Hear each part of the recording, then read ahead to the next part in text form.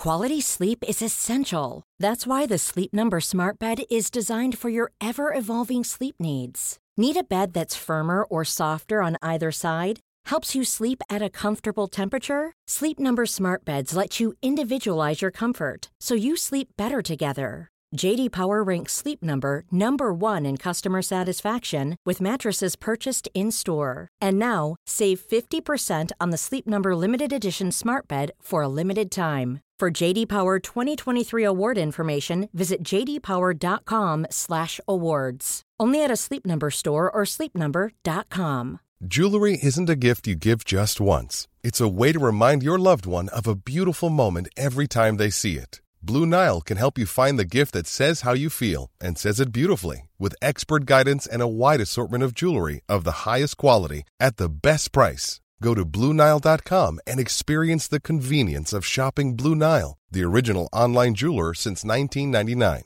That's BlueNile.com to find the perfect jewelry gift for any occasion. BlueNile.com. Hey, it's Danny Pellegrino from Everything Iconic. Ready to upgrade your style game without blowing your budget? Check out Quince. They've got all the good stuff, shirts and polos, activewear, and fine leather goods, all at 50 to 80% less than other high-end brands. And the best part? They're all about safe, ethical, and responsible manufacturing. Get that luxury vibe without the luxury price tag. Hit up quince.com/upgrade for free shipping and 365-day returns on your next order. That's quince.com/upgrade.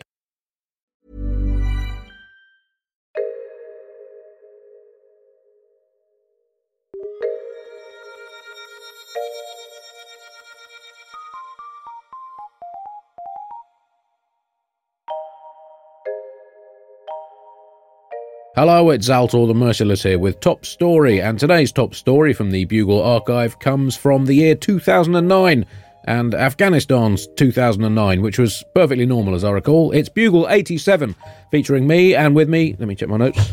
Oh yeah, John Oliver. Top story this week, and it's Afghan election time! Andy, Afghanistan has been a real work in progress for centuries now. Britain, Russia, the USA, and now the USA and Britain again have long seen it as a real fixer-upper. You flip this country opportunity, they could try to turn for a profit. It's very much like a dilapidated old structurally unsound house, which you wouldn't really give a second look, was it not for the fact that it had a gold mine running directly underneath it. So, how is the latest attempt to slap some wallpaper over the cracks of this money pit going? Well, about as well as can be expected, that being not very well at all. We are asking a huge amount of our military over there, and in return this time, we're offering them not only no gratitude, but also no real attention either. Has there ever been a time we've been more disengaged from fellow countrymen being shot at? It's almost as if everyone has just accepted that Afghanistan's war is just permanent now. It's like contracting herpes. It seems we're going to be able to live a fairly normal life with it, so you pretty much forget you've got it, unless you occasionally have to tell someone. What I'm saying is, Afghanistan is America's sexually contracted disease. Well, the elections have passed off slightly better than expected, only with quite a lot of deadly violence, not the orgy of Talibanic destruction that many had feared. But there have been accusations of voting irregularity and fraud, including the suggestion that the indelible ink used to mark voters' fingers once they'd voted turned out not to be so much indelible as delible, in that it could be washed off with a household detergent. The Electoral Commissioner has just said, no, it's fine. Despite the fact that people have clearly been washing it off with household detergent. Tom, let's have a look at your fingers. No sign of it there. So that kind of proves the point. You can wash it off. How many times have you voted? Twice. He's voted twice. Who for? Did you go for Karzai? The Taliban would cut my tongue off if I told you. I'm sorry. But I don't know. I'm not sure this is such a problem, John, because surely this system rewards people who take initiative, are prepared to rub household detergents into their hands for democracy, and above all in this age of political apathy, who can actually be bothered to vote more than once. Yeah. Because, we in this country, we have a trouble even managing that. I'd say such hidden cheats, like a computer game cheat, this washable ink, should be built into all elections, so people who actually care should have proportionately more say than those who just pitch up once every 4 years and say, now who was it Daddy used to vote for? I'll go for them. Right, if they're willing to put in the time to scrub their fingers clean, obviously they care twice as much as the person who just turned up and then walked away. Yeah. Without trying to cheat the system. Yeah. You're right, Andy. Yeah. You got to reward active interest. That's right. Well, there's been lots of other accusations of other fraud, voting cards being sold, bribery, the whole caboodle that proper old democracies like us have long since grown out of. I mean, admittedly, it took us a few hundred years to work it out, but hey, what's done is done, John. Electoral fraud is all part of the process of a democracy growing up. I mean, let's take last year's voting for Bugler of the Year, which was, the voting was only open to people who had appeared in more than 95% of the Bugles in 2008. And as I recall, John, you got 1 vote and I got 3. And what? I will now hold my hands up and admit that I did wash the ink off my finger. Oh... Twice. I just thought you'd done well. I had faith in democracy. Yeah. Well, now you've shattered that faith. Yeah, but I gave you 1 vote, and you just couldn't be asked to even vote for yourself. Yeah, I'm pretty disenfranchised with the whole process.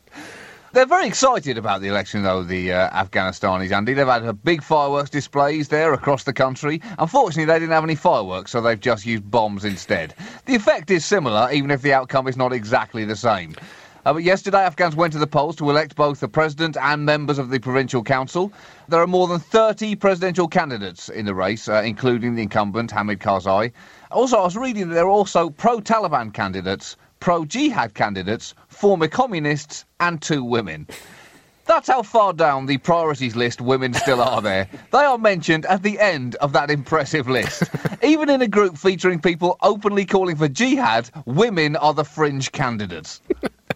So how free and fair is this election going to be? Well, the consensus seems to be that, as long as it's fair enough, that'll be fine. A UN envoy was quoted as saying, "These are the most complicated elections I've seen anywhere in the world." And there's a very good reason for that. Afghanistan has basically been at war for the last quarter of a century. That will increase the trickiness of staging something like this. And on top of that, you've got to look at the available choices. The head of the Electoral Commission, Azizullah Ludin, has accused some candidates of war crimes and others of suffering from mental disorders. That's some tough campaigning, Andy. Usually smear tactics in the West are just restricted to this guy had an affair or this woman's too closely connected to lobby groups, not this guy should be executed for war crimes and this guy is clinically insane.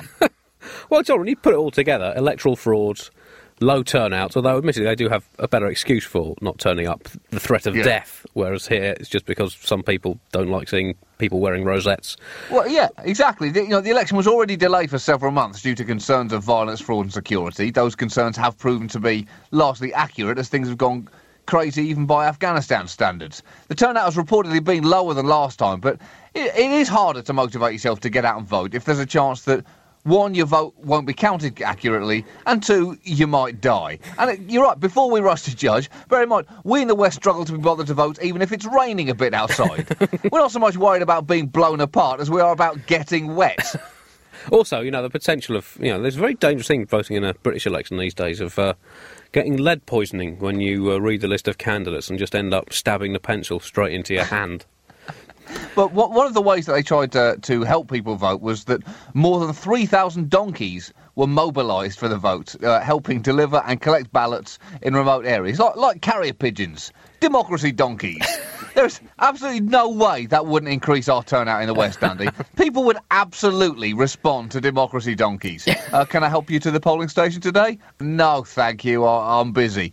How about if you get to ride there on this donkey? Wait right there, I just need to go and get my camera. I think partly it was to help transport ballots to remote mountainous areas that these 3,000 democracy donkeys were mobilised. But I think it's also partly, John, because when you look at it all together, John, with the electoral fraud, the low turnout, the allegations that some of the candidates are war criminals or mentally unstable, it's pretty much just an American election transferred to Afghanistan, isn't it? Imitation is the sincerest form of flattery. But with less interest, because another report claimed that supporters of Karzai managed to fill out 80,000 ballots in the eastern Ghazni province the previous night, i.e. before the polls opened. But that's just getting a healthy head start on things. Yeah. Good organisation, Andy. Winning elections is like cooking a quality stir-fry. It's all in the preparation. Yeah, what happens to the best? We saw Usain Bolt twitch on his blocks before the 200 metres. That's right. Leading to a false start. It's nothing more than that. Just trying to get away clean and fast. But again, before we get carried away with the sense of Afghanistan nurturing the fruit of democracy, let's take a look at the state of that fruit. An Afghan law which legalised rape has been sent back to Parliament with a clause letting husbands starve their wives if they refuse to have sex. The amendment was then signed and put into law on Wednesday by President Karzai. That's right, friend of the West, President Karzai. Now, you don't have to agree with everything your friends think. No, you can be friends with people who differ from you politically, who support a different sports team to you, maybe even who are allergic to your favourite foodstuff. Who knows? But it does seem like this kind of thing should be a deal breaker in a friendship. Hey, did I ever tell you about how I think husbands should be allowed to starve their wives for sex under law? No, you didn't tell me that, Barry. Are you sure I didn't? I'm pretty sure that I would have remembered that. Oh well, should we go out for a pizza or something later? I'm going to take a rain check on that, Barry. Something's just come up. Oh, what's that? You turned out to be a spectacular douche nozzle, Barry. I'm not angry with you. I'm angry with myself for not having noticed that sooner. Actually, Joe, what? Scratch that. I am also angry with you.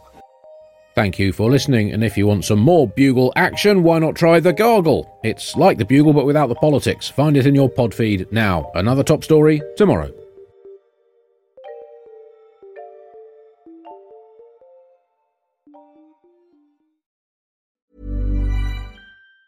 Planning for your next trip? Elevate your travel style with Quince. Quince has all the jet-setting essentials you'll want for your next getaway, like European linen, premium luggage options, buttery soft Italian leather bags, and so much more. And it's all priced at 50 to 80% less than similar brands. Plus, Quince only works with factories that use safe and ethical manufacturing practices. Pack your bags with high-quality essentials you'll be wearing for vacations to come with Quince. Go to quince.com/trip for free shipping and 365-day returns. Hi, it's producer Chris from The Bugle here. Did you know that I have a new series of my podcast, Richie Firth Travel Hacker, out now? It's the show where Richie Firth and I talk about how to make travel better in our very special way. In this series, we discuss Lime bikes, Teslas, the London Overground, and a whole bunch of other random stuff that possibly involves wheels or tracks or engines of some variety. God, what a hot sell this is. I mean, you must be so excited. Listen now.